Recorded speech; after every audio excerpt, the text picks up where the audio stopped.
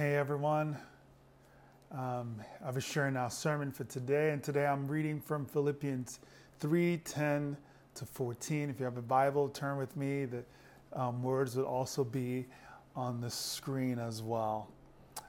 Philippians 3, verse 10, this is what it says.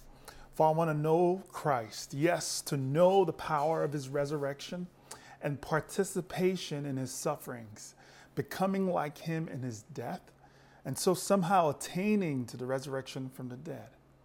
Not that I have already attained all this or I have already arrived at my goal, but I press on to take hold of that for which Christ Jesus took hold of me. Brothers and sisters, I do not consider myself yet to have taken hold of it.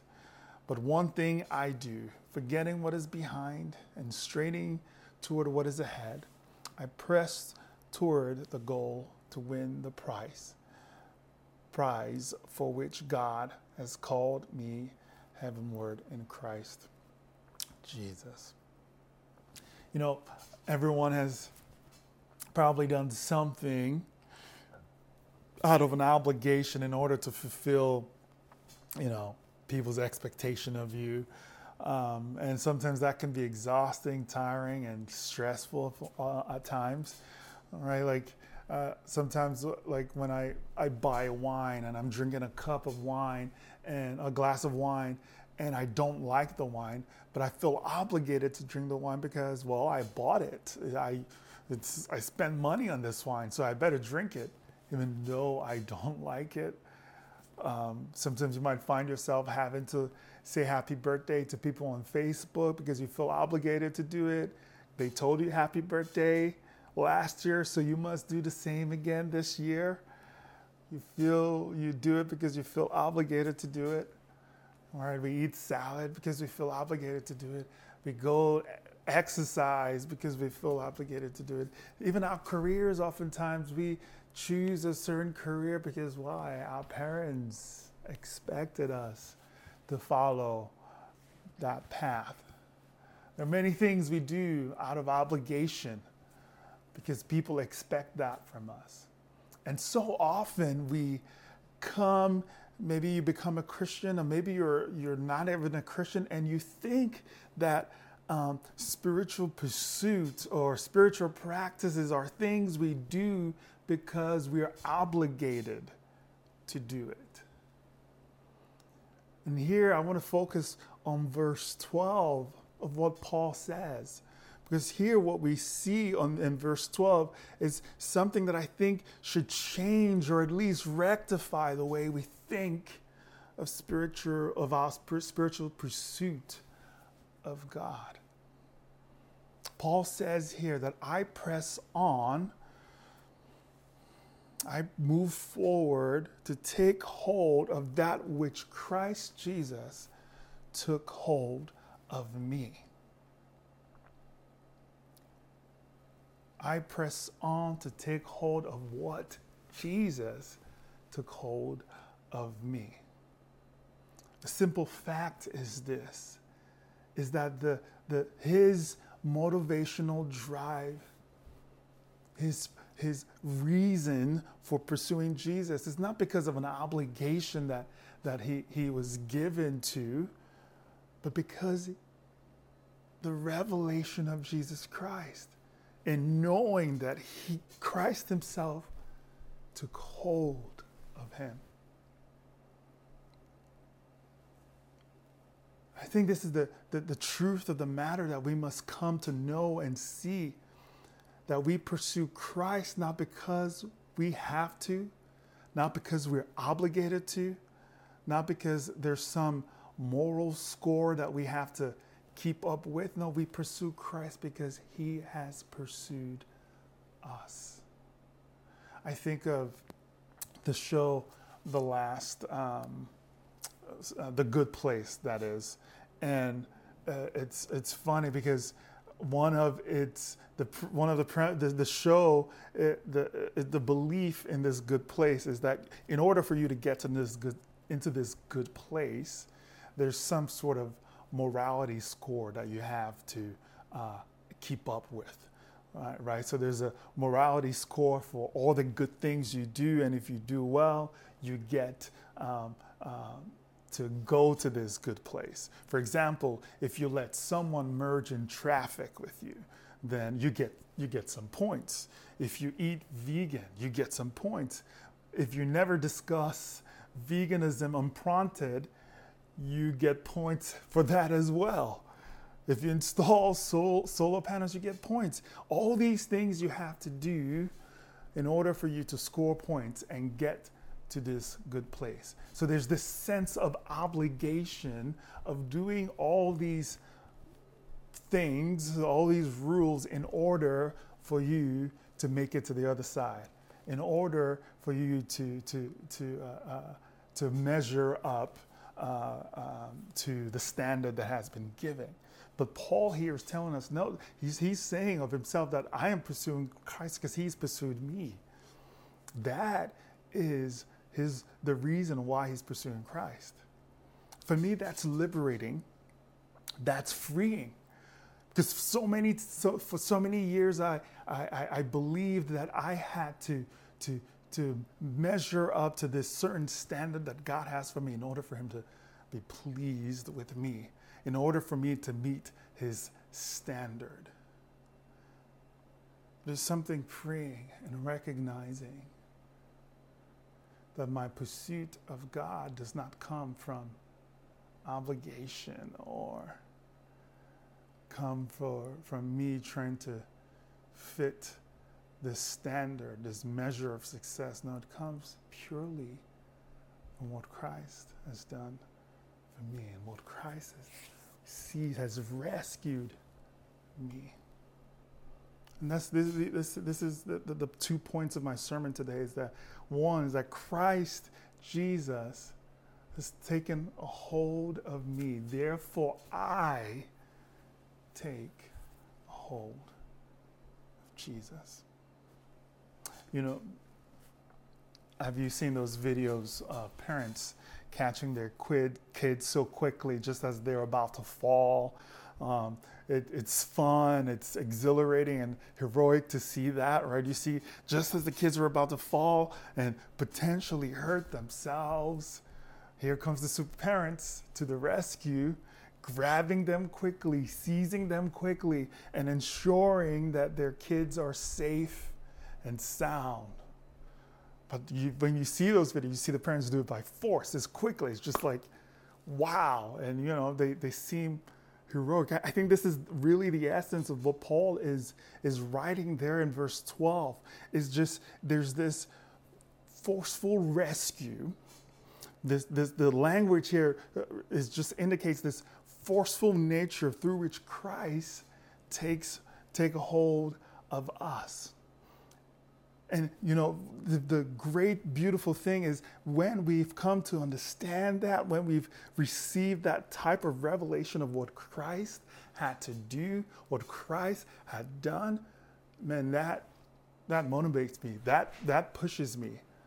That becomes the drive for me to seek God. It is with this beautiful rescue that Christ has taken a hold of us. You know, from the moment of his birth, when we saw what Herod tried to do, to the crucifixion on a cross, as Christ was reckoning with the violence of this world, we see the forceful nature of Christ, the forceful nature through which Christ had to rescue us. When I think of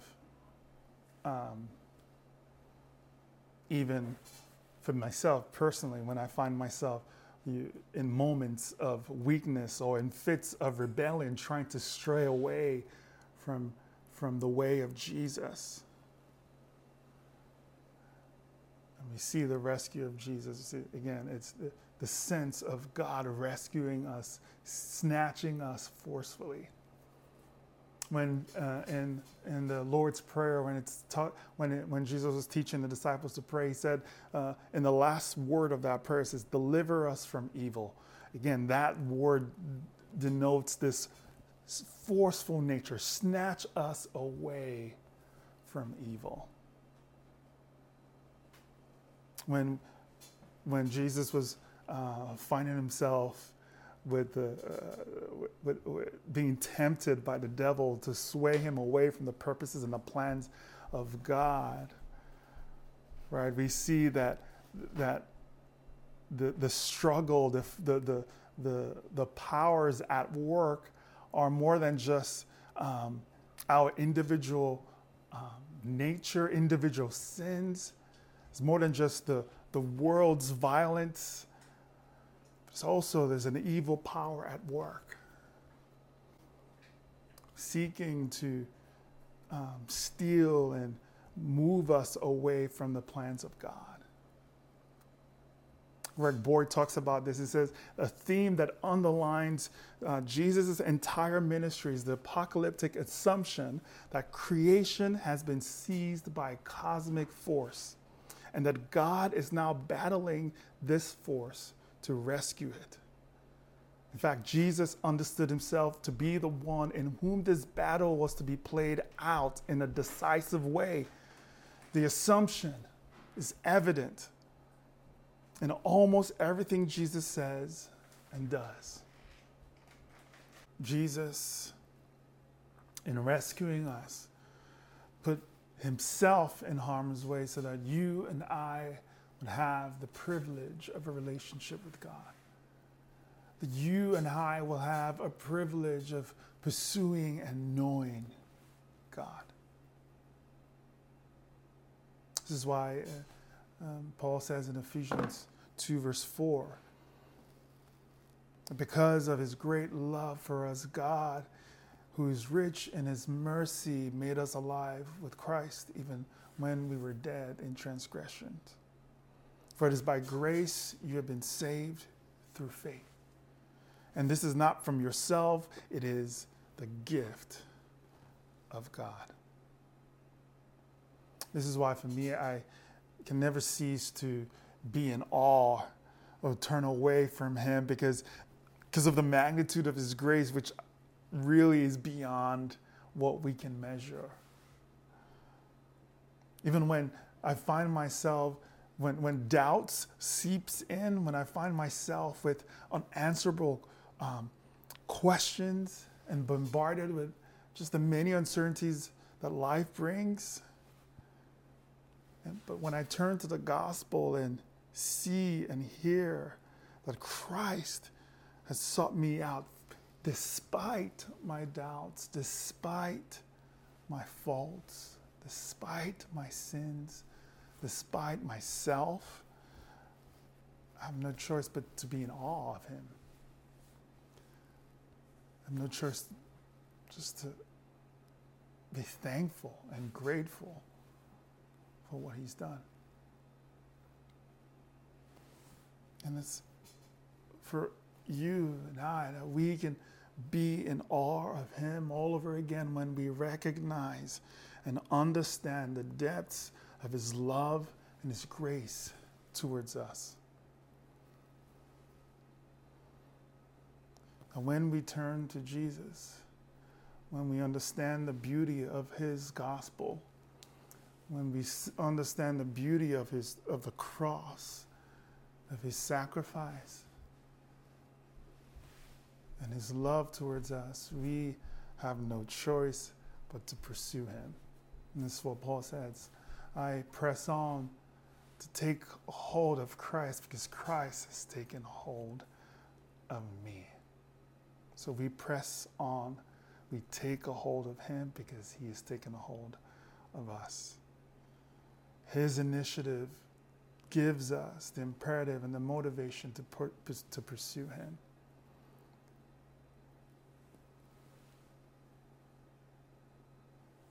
This is why we pursue him. You know, I tell you this, if I pursued God because I want to be a good person or because I want to score some moral points with him, or if I define my relationship with him by on my performance, honestly, I end up just being a jerk because all I would probably do is size up myself against other people and build myself, feel built up and accomplished by my performance, not by what Christ has done. Therefore, I take hold, I pursue my spiritual pursuit of Jesus. Your spiritual pursuit of Jesus shouldn't be out of just trying to be a good person or out of performance. Just purely about what Christ has done. So we pursue him. That's why I like the parable, the Pharisee and the tax collector. And Jesus was talking to the Pharisees, and he saw that they were all confident in their own righteousness, and they looked down on everyone else that was around them. Jesus told them, he's like, listen, here's this parable. There are two men. One went up to the temple to pray, one a Pharisee and the other a tax collector. The Pharisee stood by himself and prayed, God, I thank you that I'm not like the other people, robbers, evildoers, adulterers, or even like this tax collector next to me. Even like this sinner, this person next to me. Look at me, I fast twice a week, I give a tenth of all I get. But then the tax collector stood at a distance. He would not even look up to heaven, but he'd beat his breast and said, God, have mercy on me, a sinner. Jesus said, I tell you that this man, rather than the other man, went home justified before God. For all those who exalt themselves will be humbled, and all those who humble themselves will be exalted. The idea, my friends, when we come face to face with Jesus, when we come and see that we are there just because of what he's done and not because of our performance, we see our own brokenness.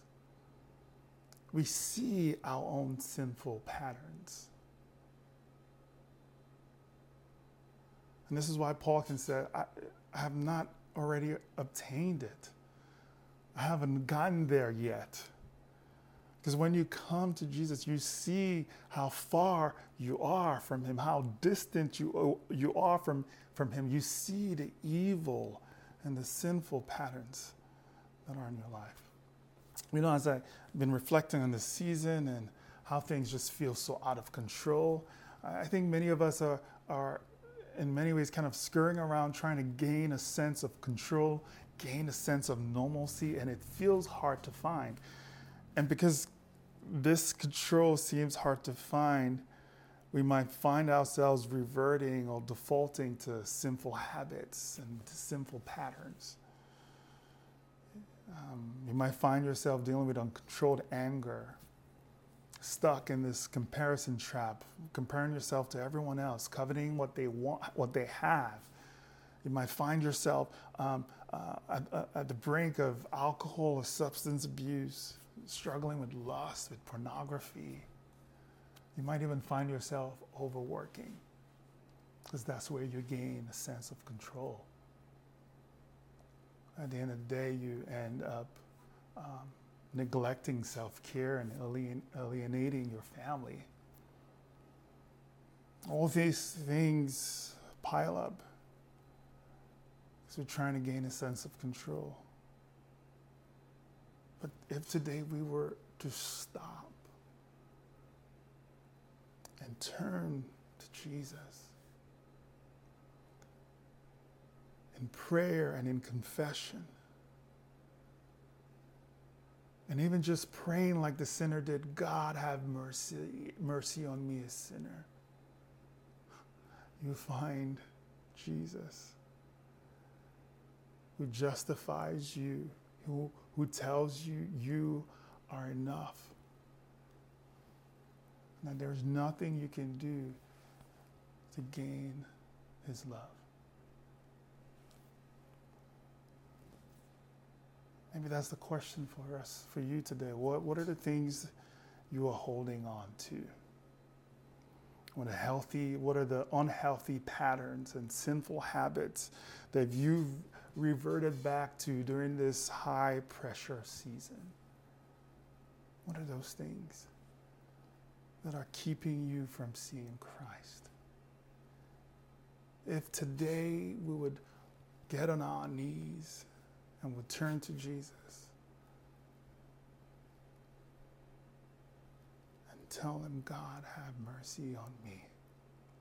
I found myself sometimes during the season just having to pray just one word, God, have mercy. Because I am overwhelmed, I am tired. You might be feeling overwhelmed, tired, and that's all you can pray. God, have mercy. I'm telling you, God, Christ, you would find his love in his heart. You will find that he loves and cares for you. And he desires that you be free from the bondage of evil, from the idols of this world, and free to pursue him freely. So even in this moment, would you now take this time to close your eyes and say, God, have mercy on me. God, have mercy on us.